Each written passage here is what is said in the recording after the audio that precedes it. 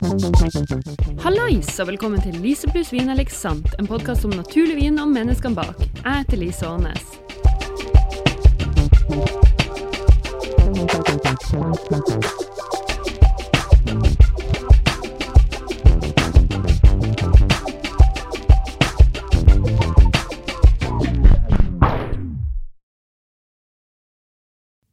Hi, and welcome to the podcast. Again, it is an episode in English. This is supposed to be a Norwegian podcast about natural wine, but it seems that we are visited by so many winemakers that it will just have to be in English for now. We have an amazing producer on the pod today. The wines of Štekar are really well known in Norway, and he's known for his uncompromising, bold, and traditional Slovenian style of orange wines. Štekar make wines like no other, and Tamara and Janko Štekar live and work between the pre-Julian Alps and the Adriatic Sea in Gorska Brda in Slovenia. About their winemaking practices, they themselves say that we like to explore their rich local winemaking traditions made of long macerations and spontaneous fermentations with indigenous yeast, and at the same time seek new challenges. Cut.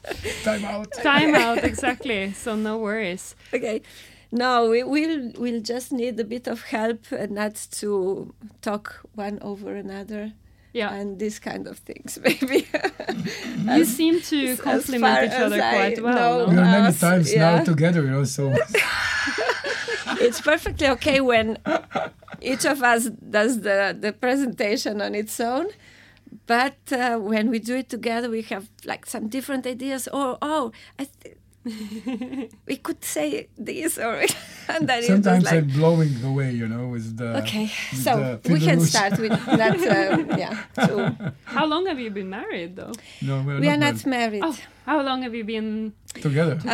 I came to. Well, we know each other for quite some time, but then. I moved to his place, so we started to live together in 97. Yeah. And you have children? We have 3 kids. Oh, well, wow. Kids, we call them kids, but it's 18 years, it's 21 and 23. Tamara, it's 2 months to 24 and 2 months to 22. Okay, but they can still they're enjoy. Close together, though, which for me, who has just had my first child, 1 is enough, and then 2, okay, maybe, but 3? I think we can start talking about wine as well. Yeah. Why don't you introduce yourselves? So, I'm Tamara. I live and I work on Kmetija Štekar, which is a Štekar farm. Štekar, it's a surname. It's my partner's surname, so you can go on. I'm one of the Štekar. I'm the 10th generation who stay, like we have documents, papers on this farm. So we have a long tradition of winemaking. Like my grandfather visited agriculture school in the end of the 19th century.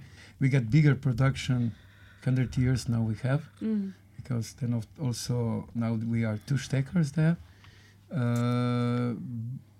So I'm growing up. It's my life. So I start working soon.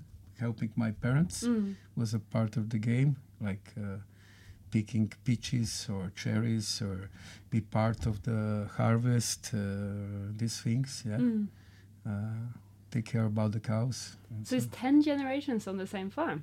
Yes. Wow. As far as we know, because also the year that we have on the bottle, it's the first written information about Janko's family. So 1672 was birthday of a sister of my grandfather. Well, baptizing, actually.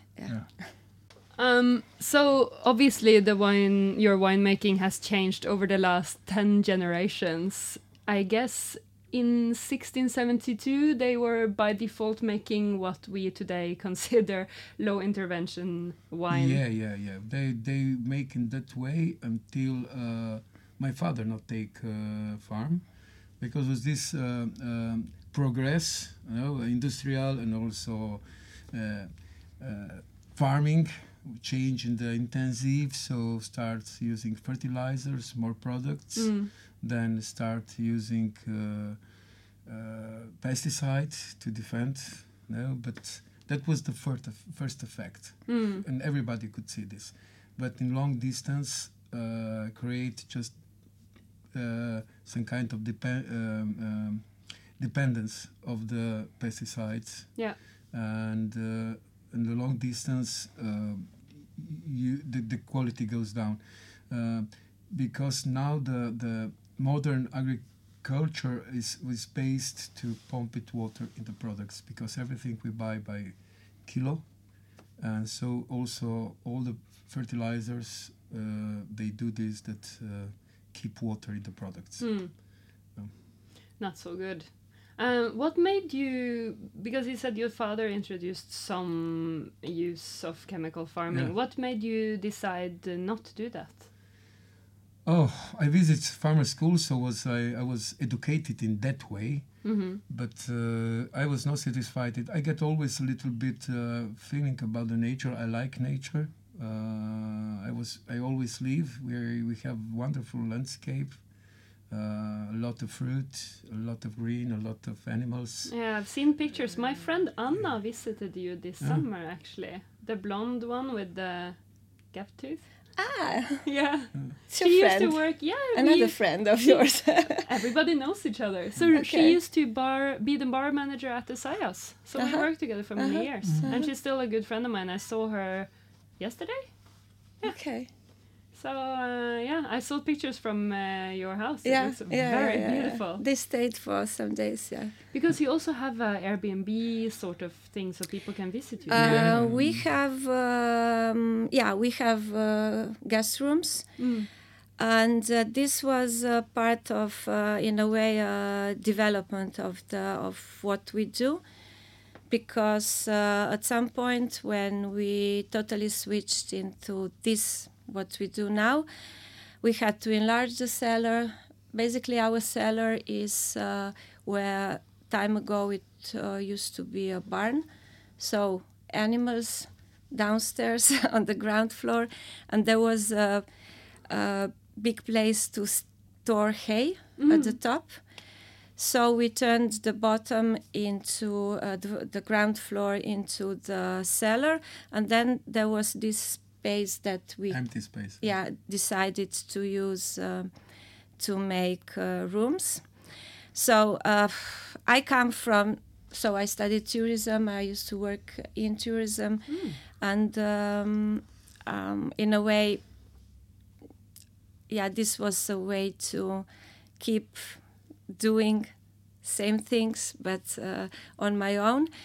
So 2009 we ended the rebuilding, opened the rooms, and I quit my previous job and stayed just on the farm. So at that time also the money, the income with the guests was important, so we were not really forced into making compromises in the cellar just to be able to survive. So it was very welcomed that to have a bit of help. But maybe idea of rooms, the empty space, then we developed this, but was also that the people will come to taste wine. They can have a place to stay, and they don't need to drive wherever drunk and so on. It's like just very practical reasons. Nice. So going a bit into your winemaking, we touched on so many interesting things on the tastings that we were just in. So I think we can revisit some of those themes so that the listeners at home can hear it as well. So obviously you are mostly known for your skin macerated white wines, which is what you're famous for here in Norway. But you are not so interested or keen on using the word orange wine. Would you talk a little bit about that you touched on with the Itzi and the Malvasia in the tasting?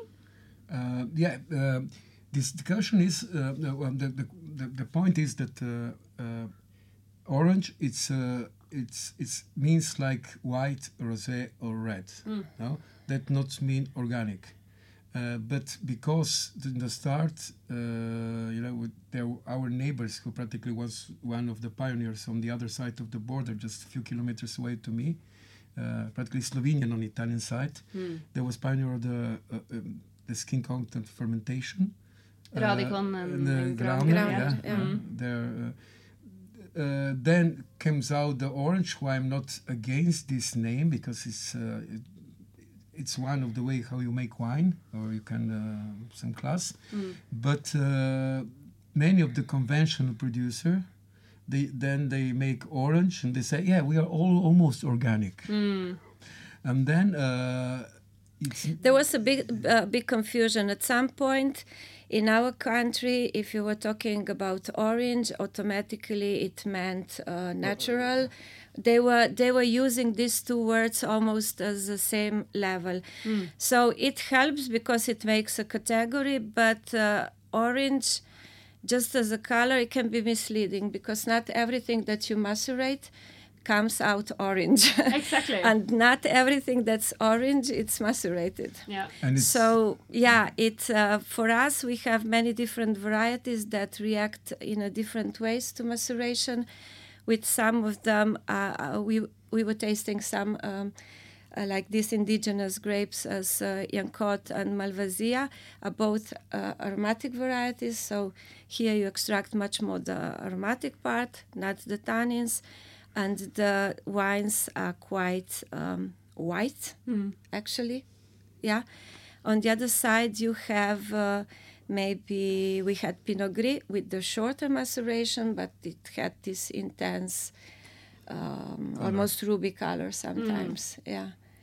So, as we said, we just talk about vinification. So we explain what we do and do what we say, more or less. Yeah, it's the same thing with the natural wine word or terminology. Yeah, for me it's very important to be clear because our work was mostly like going back to the roots, so reducing all the possible like interventions and for me one part of that is also that we are not very a fan of making big stories about winemaking or the techniques or the material or the wood that we use or some work in the vineyards. But then we just prefer that the wine speaks its story in a way. Because this is the ultimate check. You can say anything, but then you have to have the correspondence also in the glass. Yeah.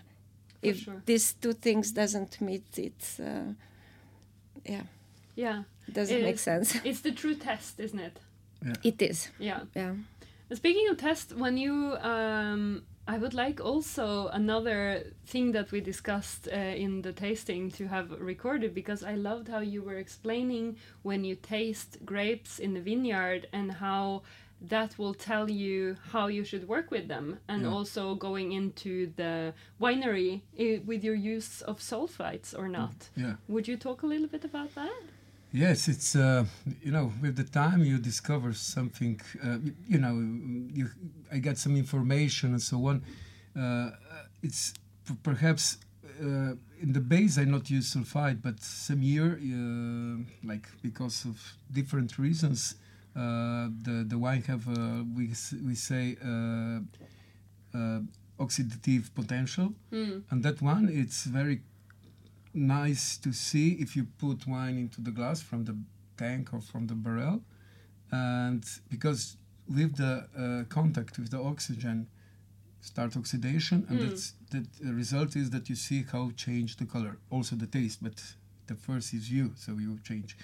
And when I discovered this was very simple, so in base I not make analysis, because also analysis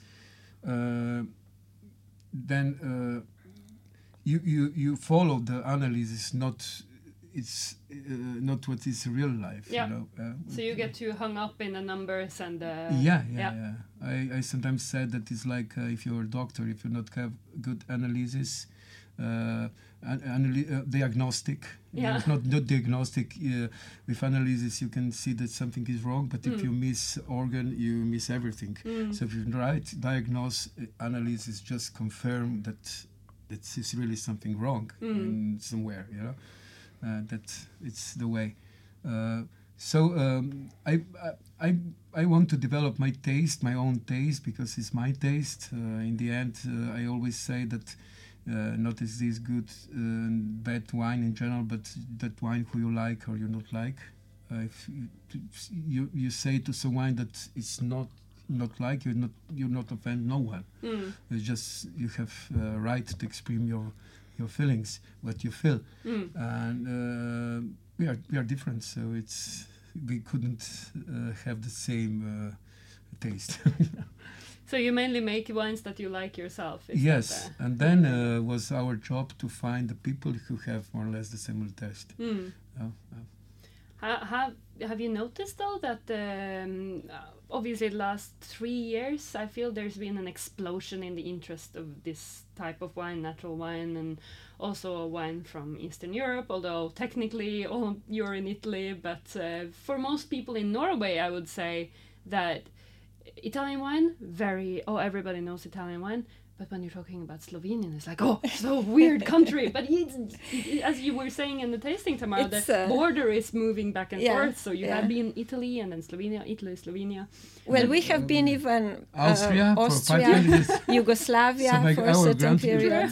Yeah. We were born in Yugoslavia. Our parents were born in Italy, and our grandparents were Austrians, and our children are Slovenians. But at some point, it was also one of the French provinces, our region. Well, together with we were Illyrian provinces. Yeah. Truly European. So that's about also the French, like international varieties that we have. They were not like brought just like...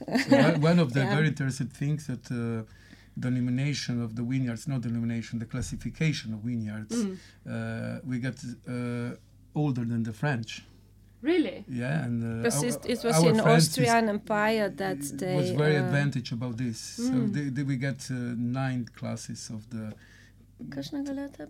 It's about 170, and the start of 1017 something. First of Napoleon comes to our region. So Slovenia, it's a tiny country. It's very much unknown as a wine producer, but we are part of the Mediterranean basin, so just on the border with Italy. We are the Slavs that came most toward the west, and that's but the border, as I said, kept moving back and forth through the history. People just learned to live together, so a lot of mixed marriages. And the border, how it was done, it could never be done like in a fair way, to have just like Slovenians on one side and Italians on the other. So there's a big Slovenian minority in Koljo. So we're talking about Princic or Radikon. They have all Slovenian surnames. The wine so the plant, the grapes have been there much before. What is also very interesting, maybe for the French people who don't know, our national anthem is a toast. So really? It's a toast. Slovenian anthem. For the friends, for the woman, for the mother, for the toasting. Yeah. I also feel this must affect because I don't know much about Slovenian food culture, but obviously in another country that has seen a lot of different influences, like Georgia, which I know a bit better, that has profoundly affected their food culture as well. Yeah. So I'm guessing in Slovenia, do you have a lot of different influences from? Basically, it's a kind of melting pot. It's a crossroads. So Slovenia itself has a couple of quite distinct regions also regarding the food. But our part, it's a mixture of the Balkans with the Alps, with the sea, with the Central European Italian kitchen. So to make it very, very simple. Yeah. But going back to my original question, you've been making wine for quite some time, but only the last few years your style of wines and also Eastern European wines have really become more mainstream, shall we say? People have heard about it. Well, we are totally happy about that because we started to do this around 2000, 2004, maybe. So at that time, it was completely a niche thing. So it had even no name. In a way, we were just like weird guys making faulty wines, things like that. But so we needed to go on explaining again and again what's these colors, what's these smells, why we do what we do we really want to do this? But now in the last, I saw maybe like from 2016 on, more and more people started to understand and even like it. So it's kind of a small trend, but then on the other side, the effect of this is also that you have quite a lot of, more and more producers, more producers that do this just because of the marketing. Yeah. Okay. So, and then we have this kind of bio-industrial wine, what I call. Yeah. So even for me, not to understand me wrong, for me, every step in this direction is very much welcomed, and yeah, I'm really happy. But yeah, because of that, also for me, it's important what I was saying before. Explain what you do. Yeah, it definitely comes with its own problems. I was discussing this with Milan as well, actually, about the pros and cons of certifying natural wine, or shall we say natural wine, because he prefers to call it normal wine. I also have met vignerons who call it slow wine because everything is just slow in this process as opposed to fast wine. But of course there are so many things that are difficult about certification, but one thing that is good is that it protects the integrity a little bit now that we are seeing more big houses that are producing wine that are making the natural range or more fake natural wine, like you say, orange wine that promote themselves to be more natural, but in fact they are just trying to monetize the trend. They follow the trend, well, we meet many of them, different ones, also like the producers who have like more than million of bottles, and then they have 3% of biodynamic. You can imagine how they're convinced about what they do. So this is if you also you surely know the regulations about organic wines and so on. So it's a kind of compromise, not really a good one, but still we have some regulations. So, but then you are free to do what you think it's right inside of this, range. So for us, the only thing that we use is sulfites. With organic wines, you are allowed to use many other things. So it depends. For us, that we started in the time when we really had to fight for what we are doing. If we were in any way inclined to make any compromises, we won't be doing now what we do. So we just had to stick to our idea.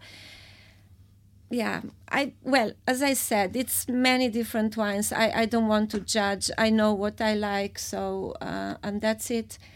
We are also part of Vinatur Association, which is an association that makes analysis of the wines of the winemakers that are part of. Between the other, if you have. So you know at least you have one information about the work in the vineyard. Of course, it's too difficult and it costs too much to make analysis about the use of yeast. So if it's spontaneous fermentation, so they don't do it now. But at least we have some information, and yeah. Are you happy with Vinatur? Is that working for you? Well, we've been with them for quite some time. So we started when, what was it, 10 years ago? More.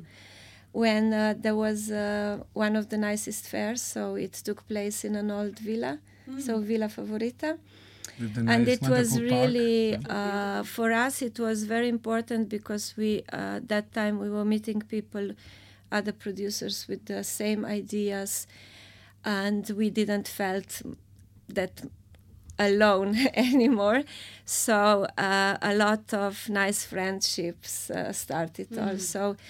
Now the number of the associates increased. So the last was maybe 3 weeks ago or about. And there were more than 200 producers, and it's changed the character, but also the times are different, you know. Yeah. It's, in a way, as you said, much more relaxed. The sales are going okay, so a lot of people, nice feedback. But I a bit missed that energy that was at the start. Yeah. So we were like with the Vinatur. We were first time in Oslo without importers. So 2013 was here in the a little bit up where you have this old industrial zone with close to river. Yeah. So it was so for 2013. me it was like cost me a lot. I have no success because I have no importer, but was a try. But what is beautiful in the this our world of producer, we really have friends all around Europe, producers. We exchange many different techniques. Also, it's no problem to give the address to one importer somewhere.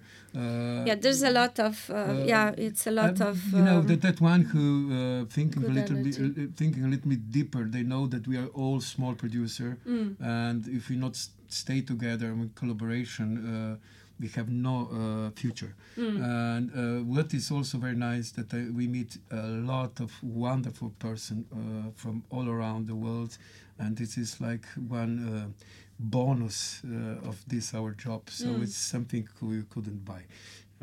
How did you find Marius, or how did Marius find you? I think it was at Vinatur. Yeah. But then we didn't start working together. Then I think we met quite some years ago, Berlin. And so then it started, and we are really happy with the work he does, and now also Ed. And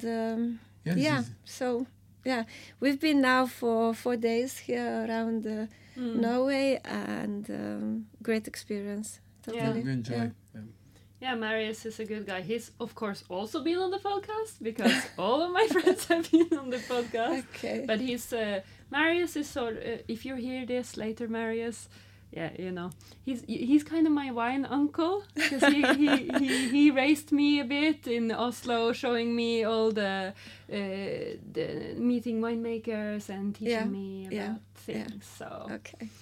Thank you, Marius. Good to know that. Yeah.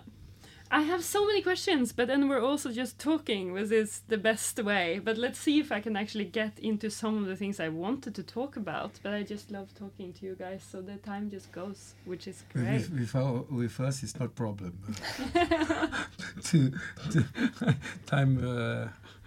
Time flows when you're having fun. One thing I wanted to discuss, which is something that I'm quite interested in. I've obviously interviewed a lot of biodynamic winemakers, and a lot of some certified, some not, and a lot of them have different approach regarding the moon phases. And you mentioned in the tasting that you are bottling according to the moon phases. How do you work with this? Well, just to say that also time ago, farmers, people always observed moon phases for different things. Also for cutting hair, for example. So, but for most of the work on the farm, they were also checking the moon, like cutting trees also, and so.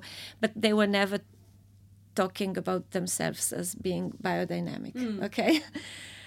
So the moon was very important. Also, sometimes you make some compromise also with rain, because if it's raining you couldn't work. Then sometimes you could make some kind of sick about this. But in general, we never killing pigs where was like empty moon. We never planting, like seeding things, transfer wines. So that was pretty logical. So we not talk about them. So biodynamic. We practice a lot of things of the biodynamic. I like very much when our colleague is neighbor of the. It's Richard Stavek. He said that every intervention, also biodynamic, it's intervention. Yeah. So what we want to we divide this opinion that we want to develop our wines in the way that they're autonomous, that they could use their genetic capacity, and they are born in. They know how they could survive, how could do what they do better than we. Now we could understand them if we observe them and follow them. But if they stay good, we not need to intervene. If we intervene when something maybe is not optimal, or maybe when we go to doctor, when we have problems. Another way we could not need this. You don't need to fix something that's not broken. Yeah, and the ways, the way how we working, it's less. You not do what is not necessary. So it's very rational. How was like one's life? Everything was rational. So once everything made by hand. So they should observe and thinking about what they do. And they never do what was not necessary because it was heavy and they spend a lot of energy and time. So they were very rational. And I think that is the way also of the substantial and biologic, or how we could call this kind of production. So we did not exaggerate with things. So it's also, economically, we not spend money if it's not necessary. We not spend time. With the spraying, I have always, we spray like a biologic way, and I spray half or more time less than the neighbor who have a conventional one. And my answer to this is like, 1 day spraying means 1 day in hotel with whole family. So what you prefer, to spraying or to take the rest? I think the answer I not need to tell. Yeah, of course. Yeah. And then also your previous generations have made you a good groundwork with old plants that have deep root systems and so on, which obviously makes life makes it easier to work this way. Yeah, we have in our region there are no really old vineyards, because the front line of the First World War went just across our area. So at that time, because of the bombing and also, but they also cut out all the vineyards and orchards because they needed place for tents, for soldiers and so on. So the civilians were moved away, and when they got back into the villages, there were no vineyards left. So something was replanted after the First World War, but then it was a period of economic crisis. So most of the vineyards in the region are from the 50s, 60s after on. the Second World War. Also ours, like also in the 80s, you planted quite some. But this means old vineyard for us means plants that are much more with deep root systems, that are much more resilient, and in a way more constant. So they have an intelligence of their own. Usually they have less production because they are not growing so fast or so strong. The grapes are more, in a way, concentrated in a way. So we, for our macerated wines, we use grapes from old vineyards, mostly which over have 20 years names. And with the ones that with the grapes from the vineyards that we planted in the last 4 or 5 years, we make the first wines, like Easy, for example. So those are the new ones that you planted. Some of those, yes. Sometimes Bola, Pinot Gris, some Riesling, some. You plant some Riesling now. Yeah, Malvasia and some.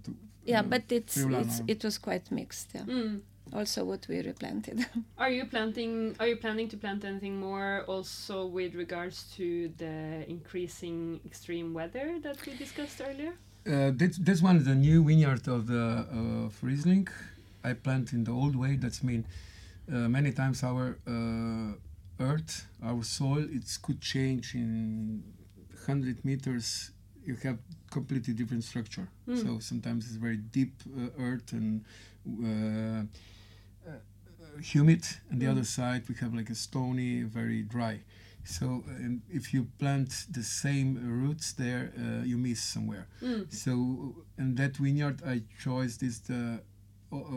I just copied the old vineyards who my grandfather and my made. So I plant in the different type of roots in different way, and we should graft now in the June, the end of May. So I chose the Riesling. Riesling was more than, in my family we got more than 100 years of this variety, but was not very diffused. Was also Austrian influence. We got a great market first of the World War in Austria, and it's also in Kmetija, in Croatia. And there was the owner was Austrian. So in our region once was just one wine, that was white wine. And that white cuvée, who every farmer have a little his own varieties and percentage. Then depend of taste of the farmer and also the market. So I think that also market we shouldn't, to the end we all work for the for drinkers, for the consumers. So and it's nice that we also respect their taste. Sometimes we should not be so high that nobody touches. But I just wanted to say just one thing about the planting of the new vineyards. This is just some small plots because we have, it's a small family thing. We have about 6.5 hectares of vineyards, and this is basically the size that we can control and work on our own.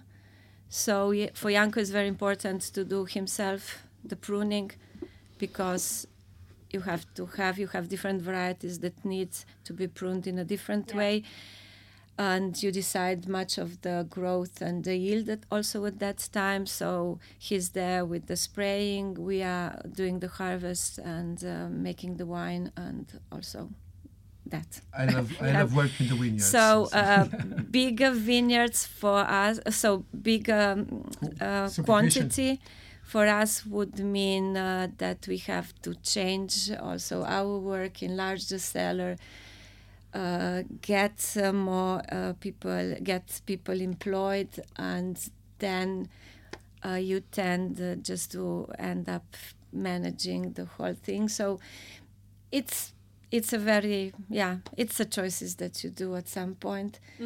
We don't know if any of our kids is going to take over.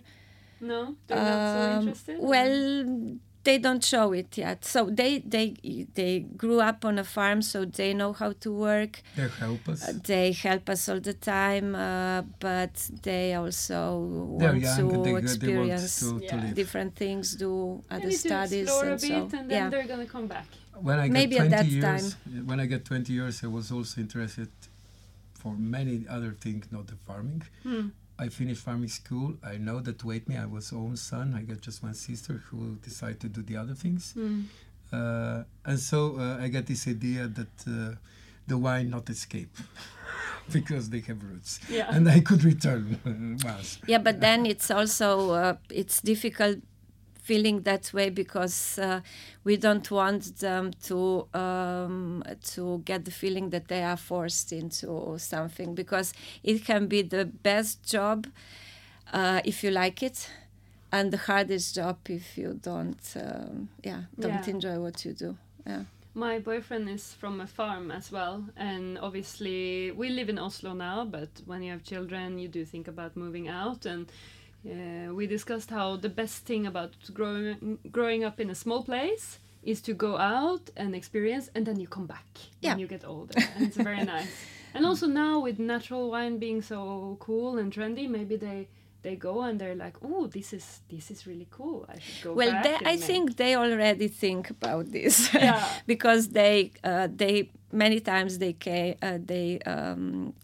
came with us to some fairs maybe, or met people that we work with, and also one of them went also to other winemakers, our friends, to help during winter works, so during COVID, just to Katarina, our daughter, he already made her wine in 17. So amazing. when the first one when she was a 18. So they have some interest, but they are not that focused just into that. So maybe at some point, if anybody of them decides to stay at home, we could think about a new vineyard or things like that. But what we did recently was just, one thing was that we had also fruit trees. We had quite a lot. It was one cherry tree orchard. But the problem with the cherries is that they are mature at our place in May, when for us we have to be like 150% in the vineyard. So at some point we had to decide, and Janko cut out this orchard, and we planted so those vineyards are where the orchard was. So it was just to make the life a bit simpler.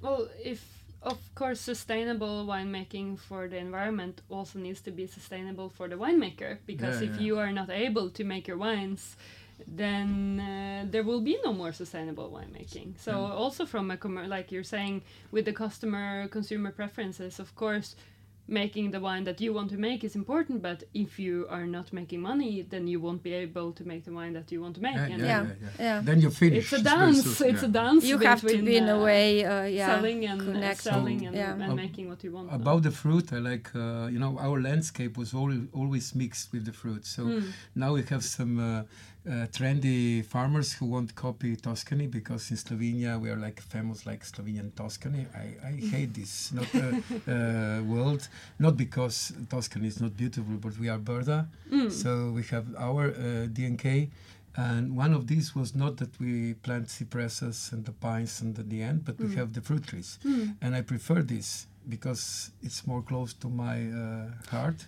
And it's very beautiful when they flowering. Then you have this fruit, and what is nice when you work and you have, you're thirsty or a little bit hungry, and you eat fresh cherries from the tree. It's not, you couldn't pay this. And then they're very beautiful also in the autumn, when you have this nice color of the leaves.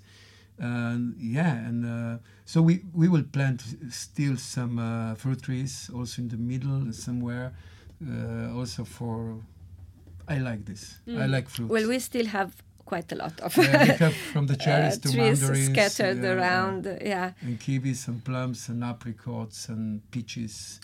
So many different figs, some olive trees. So we enjoy. It's a little bit work, but last time I take this like extra, So if it's nice here and I have time, I will pick. The other way, someone could come and pick them, or if the other way they're falling down. You know, I'm not dependent about this. I think we need to wrap up, but there's one little, and there's so many things I haven't asked you about, but we'll talk over some wine after the fair. Okay. But the only thing I wanted to ask you before we go, which you also touched upon in the tasting, is that obviously you guys have to make table wine because your wine doesn't fit in the Slovenian appellation system. But how I know a lot about the French and the Italian systems. How does it work in Slovenia, and what is the Rebula supposed to be, and how does it? Can you tell me a bit about that? Yeah, it came out with Rebula. Yeah, this topic. It's for me it's very ridiculous this way because also all varieties. What is that primary taste? This taste should be like base, like when we could make some kind of confronts, no, and just this, if you plant in different areas, some variety change taste. How you can say that? Then who is this, right? Or Chardonnay from the base, from the village of Chardonnay, or the Chardonnay from the Steiermark in Austria, or maybe from the Spain or from the California? Who is the number one now, or who is the base? Yeah, for us, living in a traditional wine growing country meant that there's a big knowledge about how the wine is made, how the wine is supposed to be. But all this knowledge is about conventional wines. And they are based, like the biggest difference that I see, it's how the wine ferments. Or it's a spontaneous fermentation, or you add yeast. So added yeast many times simplifies things. They give us precisely that direction for the wines to develop, and so people get precisely the taste they're used to recognize as Chardonnay. Okay. With natural wine, with spontaneous fermentation, we were talking about that most of the history of winemaking, wine was made like that. It's a bit more tricky, but it doesn't mean that if it's something that for you is new, automatically it's not right. Okay, so we had problems with the appellation because besides having to do the analysis, you have to also have the organoleptic commission, so the tasting. So your wine has to pass this both, and even if the analyses were okay, most of the times the commission banned these wines because they didn't fit what they thought the wine has to be. So many times big knowledge means also a lot of prejudices, because you compare everything just with the small thing that you know, and if it's any difference that you don't understand, most of the time they say, oh, that's the mistake. I think that the greatest difference is in the natural biologic production of food, you have natural laws. It's diversity. And it's completely against uniformation of these industrial products you have some standards, and they should be in these standards. And you should be able to repeat always the same. That wines have no mistakes in general, but they are born in, and they are all the same. They are industrial product. And I always said that if I'd like to make always the same wine, then I not make wine. I make maybe, I don't know, bricks or pieces of metal, who is necessary that they have the same dimension. So because of this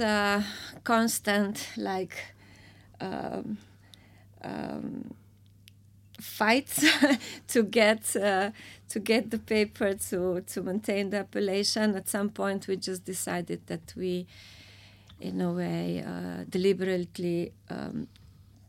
We declassified our wine, but for us it's important that our clients are satisfied and because who pay our work, who also appreciate what we do. The people who drink this, and also they are available to pay this quantity of money for some bottle. Not, to commission is the opposite. We pay to them that they give them the license. So then the end is... You pay them to tell you that your wine is good. We don't... Yeah. So, but it's, what is for us is important that the client, they are most important. In the end, the clients are always important. Yeah, so I was explaining our trauma with wines already almost like sold. And on the other side, we were not able to label them. So from some point on, we just started to sell them as table wines. So in France, they started with a separate category now, like Vin de France, instead of Vin de Table. In our place, it's still very, very slow. So many times people come from outside in our region expecting to come to some natural wine paradise, let's say, with all the famous producers also on the Italian side in Collio. But then the reality, it's quite sad because after all these years, it's still just few of us making wines in that way, and you go out and want to eat in a restaurant or stop to have a glass of wine in a bar, and you are not able to get any of the natural wine. I'm talking, it's quite similar in Slovenia, but also in Italy. Not Italy, Friuli, just like Gorizia, like that region. The rest of Italy, it's doing okay. I think the in the cities, in the towns, but more is develop this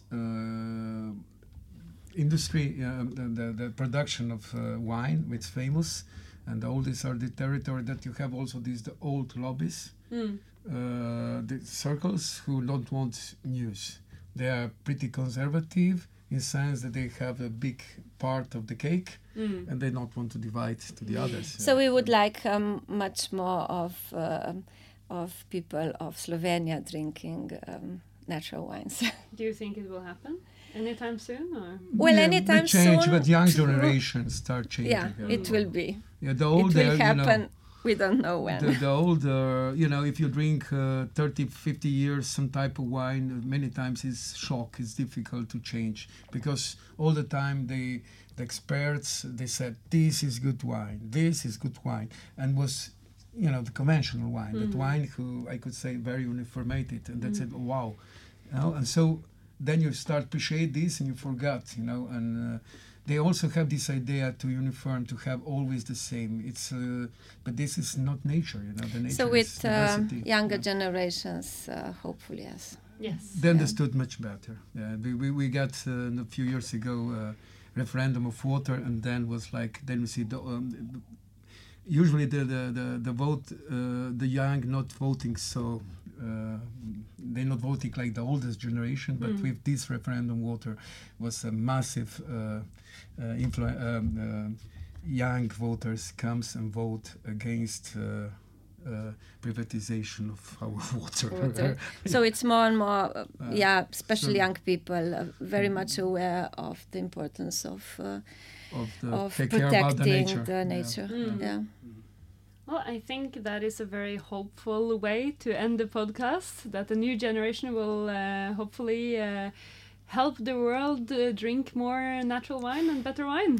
Well, not just that.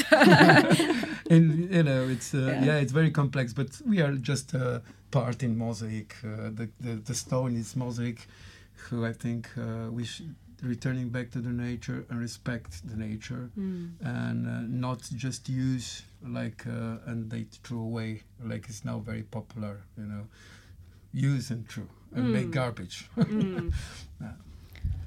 Thank you so much for coming to the podcast, and thank you so Lise. much for coming to Thank Oslo. I can't wait to see you guys tomorrow on the fair, and obviously also at the after party. Well, we are very much looking forward to the fair. Okay. And the party. And the party. Thank you so much. Thank you.